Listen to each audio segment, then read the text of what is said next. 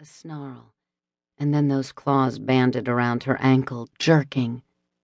Rose slid forward and onto her back, skull slamming into wood. Icy air sawed between her lips as her vision swam with winking stars. Another jerk, and she was out of the cage entirely, staring up at the dark, endless sky, raindrops like little needles against her skin. Then multiple sets of those red eyes were peering down at her. I'm on my own, helpless. Tremors rocked her, destroyed her, because she could no longer move. Death watched her, but she couldn't freaking move. Her blood was like sludge in her veins, weighing her down, pinning her in place.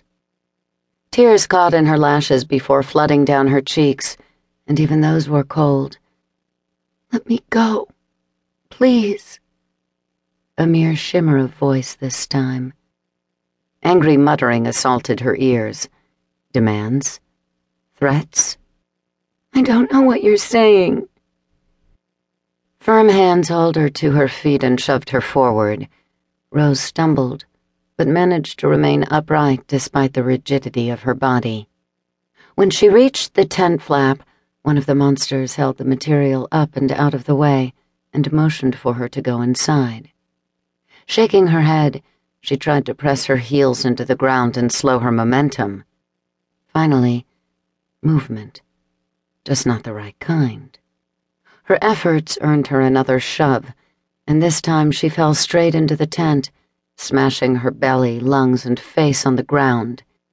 More of those stupid stars flashed through her vision.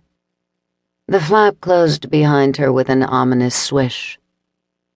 Silence. Her tremors intensified. Oh God, oh God, oh God. No sudden moves, but you have to find out what you're up against. Slowly she raised her head and cast her gaze wildly about. To her left was a bed of furs. A void.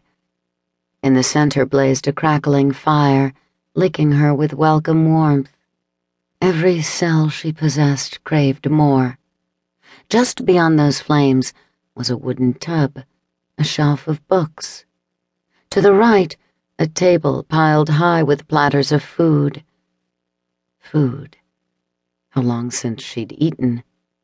But her empty stomach didn't have time to twist hungrily, and beside that table stood a man.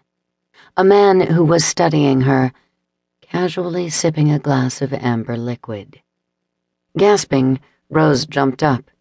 At 6 feet, she usually towered over the people around her, yet this man towered over her. He was as muscled as her escort, but unlike those monsters, this man had sun-kissed skin, tousled black hair, and violet eyes framed by thick, spiky black lashes. His face was beautiful, haunting, like that of a favored angel. Seriously, airbrushed models weren't this perfect.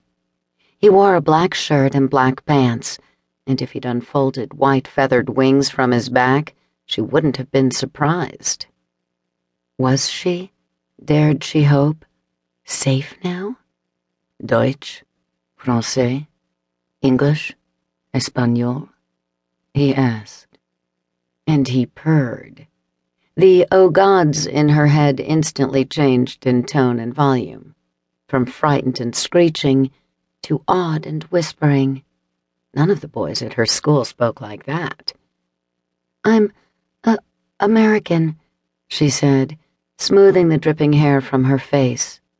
Her black nightshirt and leggings absorbed every drop, and she was suddenly painfully aware of how terrible she must look. Silly girl.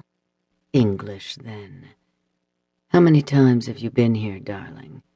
Not many is my guess. Darling. The endearment soothed like balm. This is the first time. Stupid chattering teeth. The cold and waning shock had caught up with her. He smiled over the rim of his glass. A happy 18th birthday, then. Gaze never leaving her, he drank what remained.